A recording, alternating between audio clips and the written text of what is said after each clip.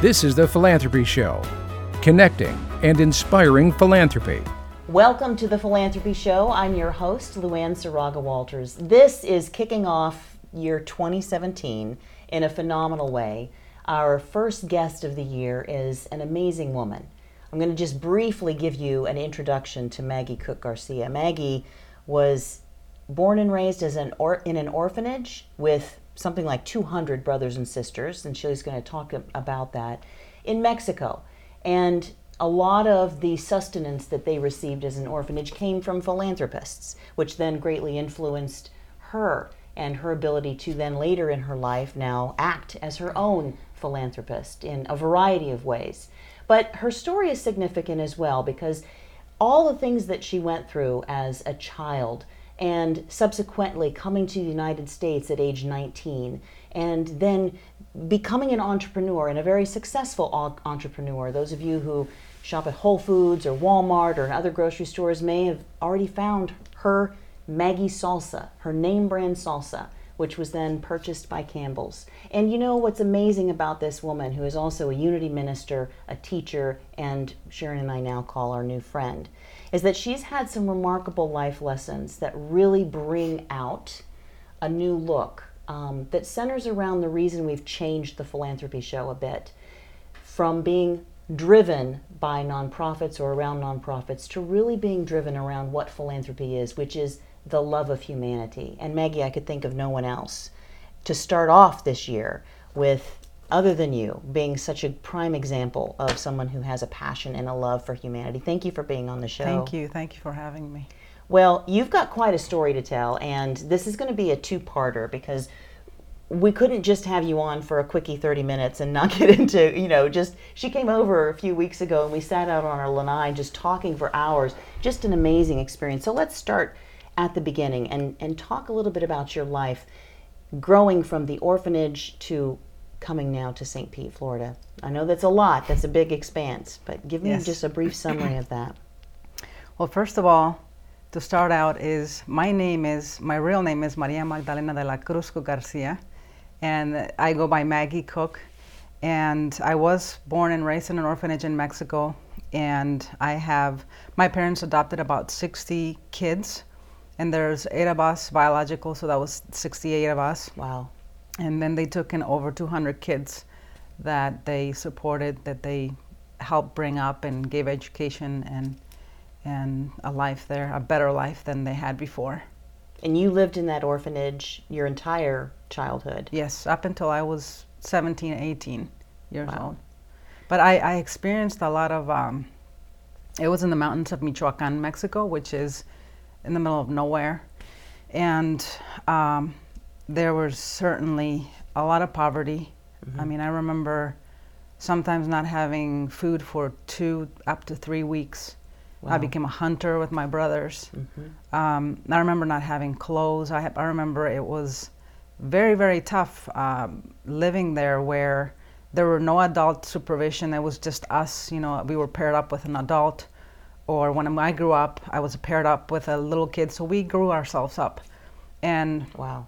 In the midst of a lot of chaos, sometimes there were things that happened that became greatest life lessons for me, and I'm sure they became great life lessons for everybody else that grew up there. This was not an easy life, and she's touched on a little bit of the poverty, not having food for a couple of weeks at a time. You'd mentioned, and Maggie is also an author of this book called Mindful Success, where she tells the story of growing up in this orphanage and the significant impact that had. But there was also physical, mental, emotional, sexual abuse happening at the same time. Yes. To all of a big majority of the children. Yes. At the orphanage. Mm-hmm. As well. Mm-hmm. How did you maintain your not having food for weeks at a time? How was this orphanage actually funded in Mexico? How did that work? Well, it worked in the way that my father would get donations from U.S. supporters. We never got a donation from the government in Mexico, but he would get donations from food supporters. And your parents were both American? Yes. Yeah. They migrated to Mexico to take on an orphanage in 1977. Okay. And so it was very tough. I mean, I think that my father tried to do the best that he could. You could go crazy with that many kids sometimes if I was a parent. And I saw that a lot. But he had a passion for helping people. And he was a doctor and a minister. He built 19 churches around, all around the place. And so he gave medical attention, medications, and he helped the poor. So a lot of the times when funds would come in, it would go out instead of in the family first. And I heard a lot of arguments between him and my mother about, hey, you got to take care of your family first. But he had such a passion for the poverty, deep poverty that he saw out in the world. You mentioned that you basically, you children had to raise yourselves. The older would help the younger, and then as they grew up, they would help the younger again, and continuing on that process. You also talked about something in your book about really recognizing at a young age, I think you said that you were 7 or 8 years old, that you had an internal strength. You identified with that very early on, of knowing that you were going to survive, and not just survive, but somehow thrive. Talk a little bit about that. Where did you connect with that so young? I was coming out of my dad's clinic, and the clinic was stationed right at the gate, and the house stationed about a quarter mile from the gate. And every Sunday he would give medical attention to the poor for free. And the very last patient that he got was a woman that came out and had no shoes. The kids were clothed, but very poor. He said to me as they were coming out, and they were the last, and he was already with me on the parking lot. And he said, "Do you see these people?" And he said, "They're very poor. Look at their the kids' sandals. Look at their hair. It's so thin. Look at how they're dressing. They don't have nothing." And he said, "I never want you." He squeezed me, my head. He says, "I never want you to be like that." And I had this overwhelming sensation of greatness and something bigger that wasn't there. And all throughout my life, I just wanted to get out of there, and I wanted to be somebody, something that creates a positive future for people for decades to come. Right after he had that conversation with me, he went over to the people, and I heard him say, "Here's a little bit of money for some tacos, and here's a little bit of money for you to catch the bus to go back to your home," after he gave medical attention. But I remember actually looking up and feeling like a voice was telling me, "You're going to do something, some great things." Wow, that's amazing. And you really have. Holding on to that strength must have been phenomenal. I want to quickly we're going to spend more time on this in upcoming segments, but go through how you came to the United States. You came to play basketball, which was a miracle story, because you were meant to play basketball for the Mexican national team. Yes, in Mexico City. But just a few days or weeks before, you broke your collarbone. Bummer. But you didn't let that stop you. So what were you thinking at the time? Well, part of me being an adventurer and trying to think of ways to get out of there and to do something with my life was, I fell in love with basketball. We didn't have TV, but anytime when we went to town, when I went to school, if I saw a TV, I would turn on Michael Jordan, and he'd be making his moves and all these things. So I started playing on a dirt court at the orphanage, just blindfolding myself, practicing my dribbling and all that. And I became very good. I did that for about 4 or 5 hours a day. And I became very good that we started winning all the championships in junior high, high school, and we traveled all over. We won everything, and so caught the eye of the Mexican national team in Mexico City. And they called my father. I still have their invitation, and they said, "We would love for her to come and play in the tournament," and we've selected her. So I went to Mexico City. We met with the person, and he said, "We'll call you back." And I waited for about 3 months, and a little bit like, what's going on?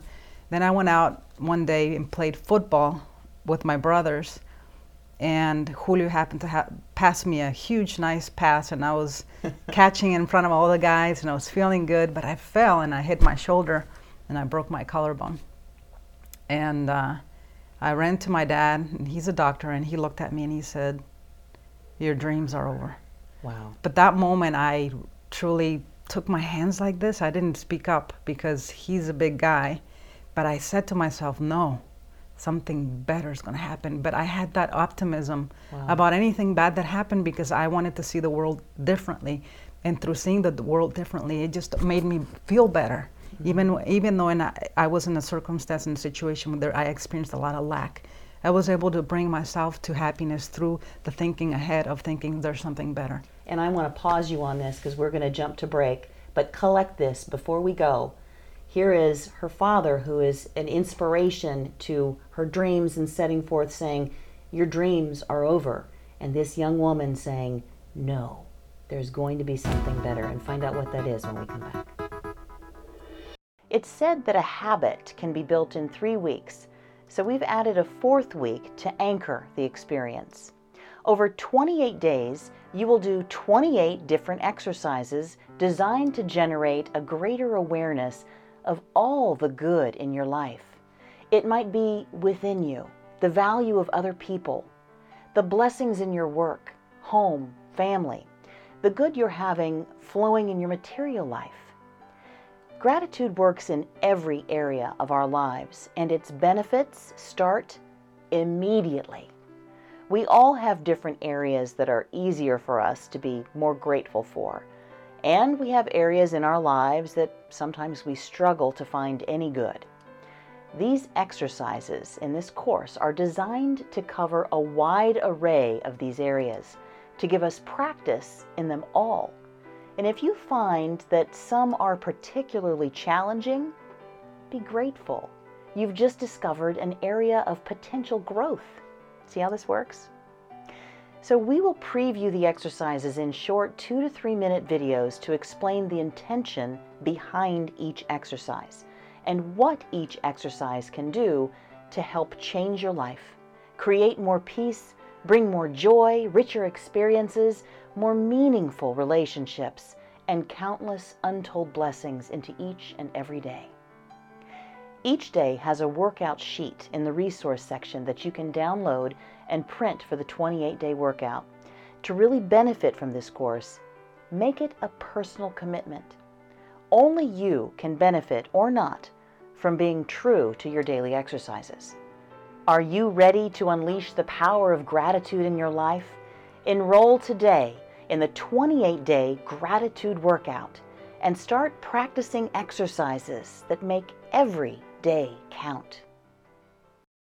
When we took a break, Maggie was just telling us about how she had dreams of playing basketball. The Mexican national team had accepted her, but she had just broken her collarbone. And her father, her mentor, this inspiration, had said at the time, well, as her doctor and father, your dreams are over. But there was something inside of you that said, no, that's not. And so let's skip then forward to not too long later, you took a drive to North Carolina? This is what happened. From Mexico? Yes. So 3 days later.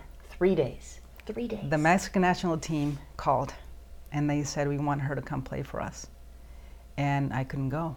And honestly, to tell you that I felt a little bit defeated, but I still held on to that belief that there was something better. And I don't know why, but I felt like it wasn't an accident. Because I had traveled to Mexico City and I was there for 5 days and I started getting a sore throat, headache from all the smog and all the stuff. So 4 months later, as I was healing, and I was completely healed by 4 months, my father and my mother took a bus and they took all our 68 brothers and sisters on it, and they traveled from Mexico, Michoacan, Mexico, all throughout the United States. And we got invited to a picnic in West Virginia. And in that picnic, I remember we were pulling up. He parked the bus very clearly. Picnic was going on. You know, there was a lot of people receiving us.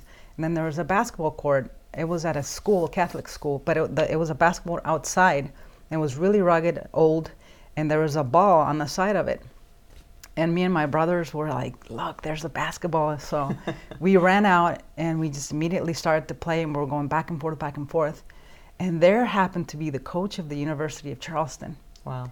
And she saw me play, and I didn't know this. And she was asking people, who is that girl? So she went and found my dad, and he said, I want her to come play for me on a scholarship. And that's how I came here. Mm-hmm. And immediately, I began studying English because I didn't know any English, and before going to college, and that's where I ended up. Ended up in the University of Charleston, playing basketball. At age 19, not speaking any English, but studying, getting your degree in interior design. Yes. Mm-hmm. And then you took kind of a turn from interior design into mm-hmm. your first entrepreneurship. Mm-hmm. So talk a little bit about that. How did this Maggie Salsa come to be? Well, when I graduated college, I had something very powerful happen to me because in experiencing defeat, even with my positivity, there was a statistic that came out for the state of West Virginia that said that 95% of people that graduate with my degree either have to move out of state or can't find a job. And it struck me very hard because I didn't want to be a failure. I remembered then a very positive, very powerful thing that my father told me, and that was when I was younger. And I remember him very vividly telling me, you're never going to amount to anything, mm-hmm. because I did something. I don't even remember what I did. He told me, you're never going to amount to anything. You're going to die in prison with AIDS or something like that. And I remember that, and I always remember that I did not want to be a failure. Mm-hmm. And because of that, and I couldn't find a job, I felt like I was a failure. And so I didn't reach out to anybody. Why? Because I didn't want my parents and my father to think that it was a fulfilled prophecy. Mm-hmm. Didn't reach out to anybody in Mexico, any friends that I had here, nobody. And so when that happened, I remember I was driving my station wagon around town and with all my stuff, because I had graduated college. My station wagon ended up breaking up. By the way, I was sleeping in it on parking lots. And so basically homeless. Yes. Wow. But one day I was going up a hill and my station wagon blows up. Well, the station wagon was nice because I set the seats down and I could sleep in the back like mm-hmm. a bed. But this particular day, it blew up. And I literally took 2 big black garbage bags, loaded them onto my shoulder and walked away. I just left the car there. I mean, I didn't know what to do. And so I was in the streets for about 3 months. Wow. And it was around winter time. So in that period of time, there's a lady that used to work for the University of Charleston. She probably still does. And she happened to be walking down the street one day and she saw me. And she says, Maggie, what are you doing? She says, you better get up. Come with me. I got an extra room in my house. And so she got me out of homelessness.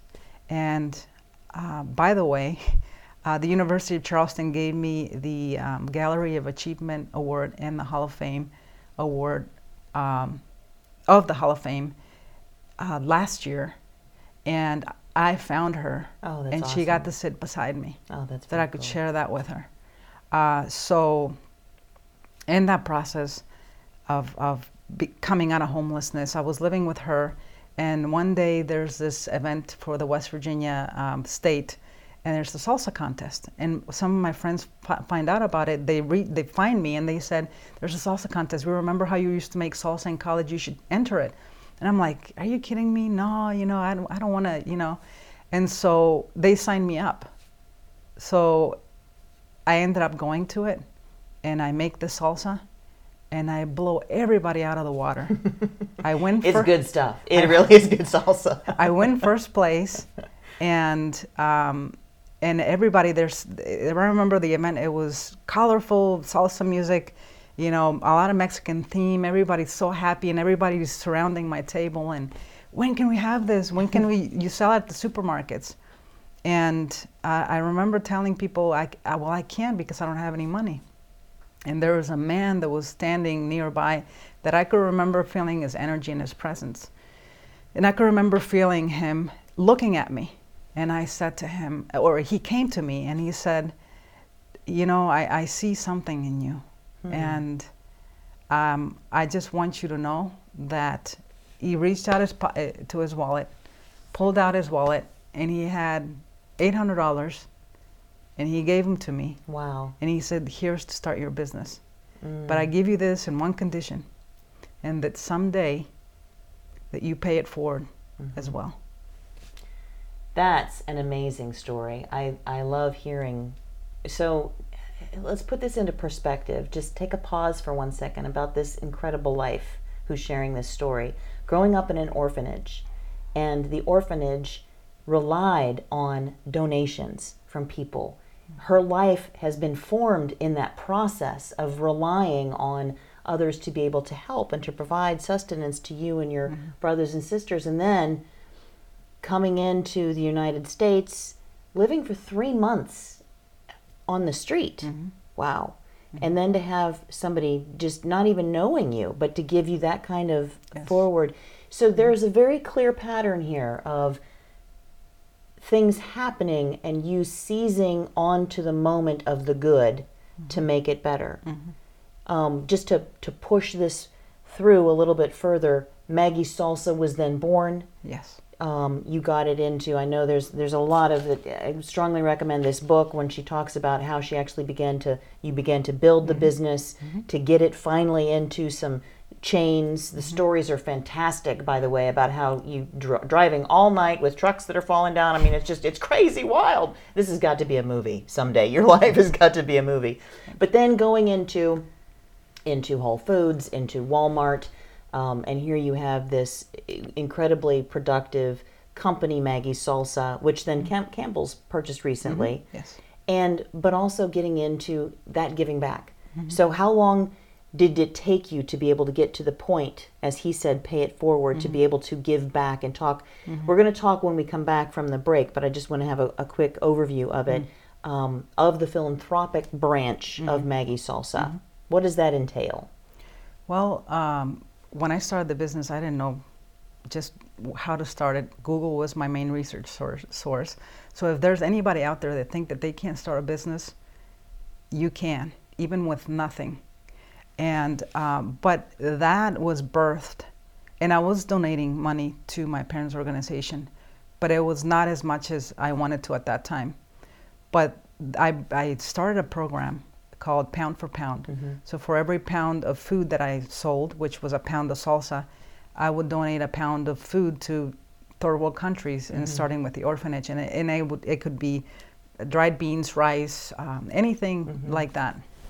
And so I get a call from a message on Facebook, I believe, from some of the kids that lived in the orphanage then, and they say, Maggie, we're not doing good. We've had sugar or lettuce and sugar to eat for an entire week.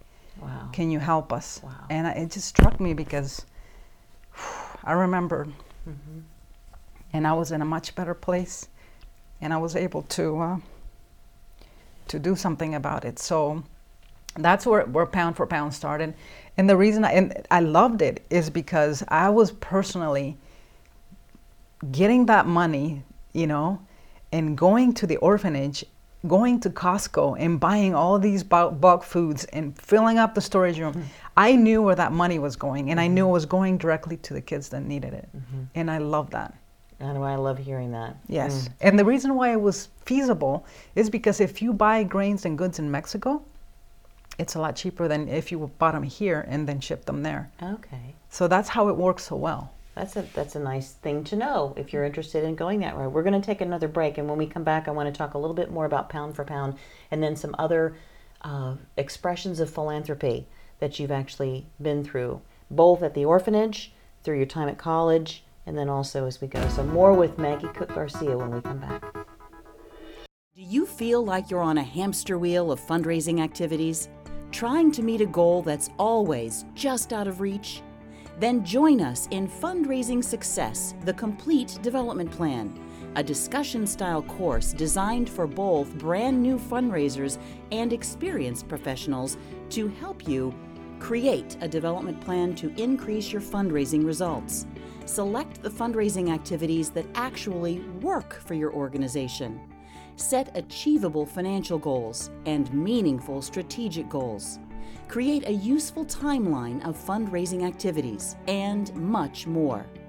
If you're ready to create your complete development plan using resources you can use again and again to modify your plan annually, then enroll today and we'll see you in class. Enroll today at thephilanthropyshow.com.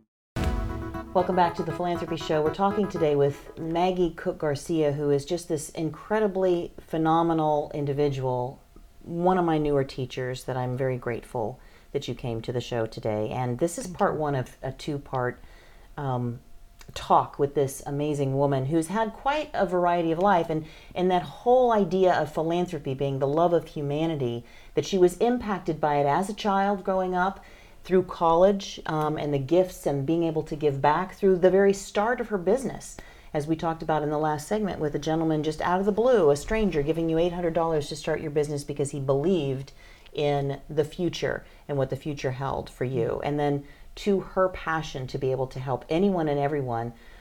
As an example, I want to start with, this wasn't something that because of the success of her business, she then just began. But you really started doing this at a young age by taking care of, being a leader of a lot of the younger kids, and even those that were the same age as you at the orphanage, looking up to you. There was an example of the realities that we don't have in America that Maggie had growing up. One of those realities that even when I lived in Texas, I would see the scorpions, but they were not a threat to my life as they were to hers, that oftentimes you said people would get stung and they would die. Yeah, we had a lot of patients that my dad took in that came in foaming from the mouth. They were weakened, they were carried into the clinic, and immediately my dad would do a system of IVs, 4 or 5, and then a bunch of injections to get them back to normal. And they would walk out. We had babies. I think we had a baby that didn't make it one time, but we've had a lot of people that had come in through the clinic. And you yourself, you said, I got stung 11 different times. Yes. Wow, that's amazing. Well, there's the story of a new adopted brother that had just come into the orphanage, and your parents were off somewhere, and he was stung in the butt, which makes it a difficult treatment because you can't tie shoestring or whatever around it to stop the blood flow. But she really, I just want to read this clip because what you had to say about this was remarkable. So she took this young boy down to the river to sink him, to stand with him in the water, in the cold water, so that would lessen the flow. My idea was to stick most of his body permanently in the cold water to try to slow the poison from spreading. I had seen some of my father's patients almost die of a scorpion sting, and I was not going to let this happen to my newly adopted brother. He began to shake tremendously, and I wasn't sure if the poison was having an effect on him or if it was just the cold water. I was at peace as long as he didn't start foaming at the mouth. I will always remember that night. I kept telling him over and over again, "Believe that you are going to be okay," and he continuously replied, "Yes," as he steadily kept looking into my eyes. I had complete faith in what I was doing, and I knew if I kept his mind believing that he would be okay, and he would be, and he was. Yes. And you had that knowledge as a child of putting your mind in a place of knowing. How did you come to that? How did you actually know with him, for example? You're talking about somebody's life. The thing is, I think that I come with this knowing of, even when I was even younger, of things that I surprised myself, even now remembering what I did. But I think it had to do with my experiences there. But his name was Eduardo, which we call him Lalo. And I think it had to do with the dreamer part of me. But even early on, I created, and this is wonderful for kids, I created my own superhero. And it was me, it was nobody else. And through that creation of that superhero, I could be the best, and I could, I would go into the mountains for 5 days and nobody would notice me. And so in there, I would become anything that I could become, and I would see the positivity about it, and I would see empires growing and goodness coming from it. And so everything that I saw, I would always see it as good, and it's going to get better. But you just have to trust me, because it's something that I have in here, and it's something that I can make it come forth to help even the kids there. See, this is what strikes me about this, is because in the United States, and having worked now for a decade in the nonprofit community, there is so much lack. There is such a sense of lack, that there are so many people to help. There is so much to do. And I love where you're coming from in seeing the good that can come, instead of in saying, there's so much, I don't know how I could even make a difference. But by saying, I'm going to, you reverse that. You don't pay attention to the flip side of that lack. You say, okay, this is a circumstance, this is what is. How do you talk yourself in through that? I mean, do you ever have moments when you're, afraid, or when you're doubting ability? How do you? Oh, absolutely. I think we all do, as human beings, having a spiritual being, having a human experience. We all do have fears and doubts and things that happen to our lives, but those can be momentarily, they can be very momentarily, but we all have a choice. And that choice is to say to myself, right now I choose to change how I feel, because number one, you have a feeling, you have a thought, and once you can tweak that to change that perspective, that reality, to something better, you automatically start feeling better. Wow. And then if you go after it and after and after and grow it more and grow it and add to it and add to it and add to it, all of a sudden you just feel all elated and all happy and all at peace. And that's where you want to get, because the one thing that I've learned with my business experiences is the more that you focus on that, it's like a miracle. It's like the law of attraction, they say. The more you focus and grow that part of you, the more goodness you begin to attract the right people, circumstances, and things to manifest into your life. And it's almost like it happens automatically. And to me, those are gifts. And I love receiving gifts. Even picking up my mail, even to this day, they're my gifts. So I need to start looking at it that way. Because sometimes I get some mail, I'm like, really? They sent me that again? She's not just speaking words, and I want to emphasize that, but that words are very important, because they formulate who we are, and it's no wonder that you became a Unity minister as well. That just makes a lot of sense. I don't know if I said that at the beginning of the show, but in addition to everything else she's done in her life, she is a Unity minister as well. There's another story before I get to our last share for this part one of this, and that is talking about words and the impact that they're going to have. And you tell the story in your book about a young woman who had a lot of warts on her hands, and your dad had to burn them off. Yes. And that you were just very convinced that this was never going to happen to you. I was appalled by it. As I think any young woman would be, like, wow. And this is very important. So hear these two quotes. I was so impacted by what I saw that I said to myself, I am never going to have warts. I was so certain of it, but what I didn't realize was that I had attached a tremendous amount of fear to that incident. It ends up that you ended up getting warts. Yes. And your dad had to burn them off. Yes, still have the scars from it. Had to burn them off. Wow.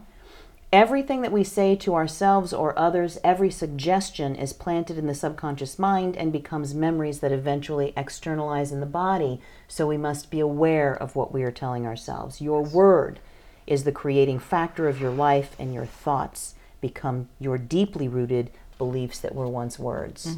You saw yourself as a superhero from the time you were a child. Just this past year and a half, you've had to put that superhero into action. Talk briefly about what was happening as some of the children at your orphanage were being abducted by some of the drug dealers there. What was going on with that? Well, one of the biggest nightmares that I've had up until I was in college was that something happened to them, and that I was only able to save 3 to 5. And there were recurring nightmares I had.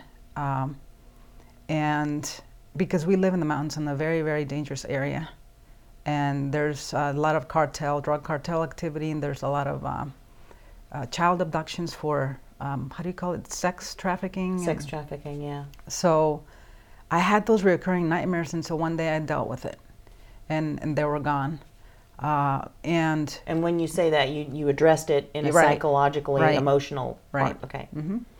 And so in 2009, my father passed, and then my mother remarried to a man in West Virginia. So she left the kids, and my brother took over, and I took over with him. My brother Josue, which is much more younger than I am, him and his wife took over. And one day, I'm doing a book signing somewhere for my new book, and I get a call from him, and he says, "Come immediately. We just had word that 50 people are coming to take the kids." And I immediately dropped everything. I left that evening. I don't know how I got a plane ticket to Mexico. I arrived at 5 a.m. I was in the orphanage. The first thing that I did was I installed a very expensive phone system, because there's no coverage there unless you go to the top of a guava tree to make a call. So I installed a very expensive phone system, and I started the word. I started putting, because people talk in the communities around us, and they're not that far, but they are there. People talk. And I went out and put out the word, "Listen, I'm here. I've got weapons," which we did, but we only had 2. And this is because the 50 people that you heard were coming. Yes. Were going to kidnap these kids for sex trafficking. We don't know why they were kidnapped. Why? But they could have been, and that's a very real possibility. So it could have been anything. So I put out the word, and I let people know I've got weapons, and I have a nice system, and the federales and the military are on our side. And the reason I said that, because it was true. I had gone into town, which there were barricades with the military. There was 3 cartels fighting in the area for territory. So the military had shown up. So there was barricades. I have pictures of all this stuff. There was barricades, entrance and exits of the cities. And I went to talk to the federales and which we are very good friends with the comandante there now. And I spoke with the military, and he says, "Well, now they're fleeing to the mountains, and guess where we are? Right in the mountains." So I put out word, and I had 2 guns. We had 2 guns. I had a .38 special, and I had a rifle, a Hechiza rifle, which Hechiza means homemade in Mexico. So we made a homemade rifle, 12 gauge. Wow. Wait, there's another gauge below that. Not the 12 gauge. The 12 gauge is the big bullet. It was a smaller bullet. So the moment that we hear that, we put all the kids in one room. It must have been maybe like a 20 by 20 room. And I start sleeping outside in the concrete floor with my brother Jose. And I have pictures of this. I take the .38 special, and he takes the rifle. And we start sleeping outside. And anytime we heard anything, one night the girls started screaming because it was not bedtime, and they saw lights coming from down the hill, and we just ran there and shot the guns, and we saw the lights leave. And how many nights was this? I was there for about 30 days. Sleeping outside on the concrete at night with a Yes. gun next to you. Yes. And then I noticed that they had a dog in a cage about quite a distance away. It was a big cage, but it was the clear metal. And I remember hearing that if anything moved around us, she would bark. But she was very friendly to me, and the dog's name was La Muñeca, which means the doll. So I had this idea of tying a rope around her neck and tying her, because I was exhausted, around my waist. So if anything should come in the night or happen, then she could shake me up and wake me up, or wake us up, and we would be ready. Yes.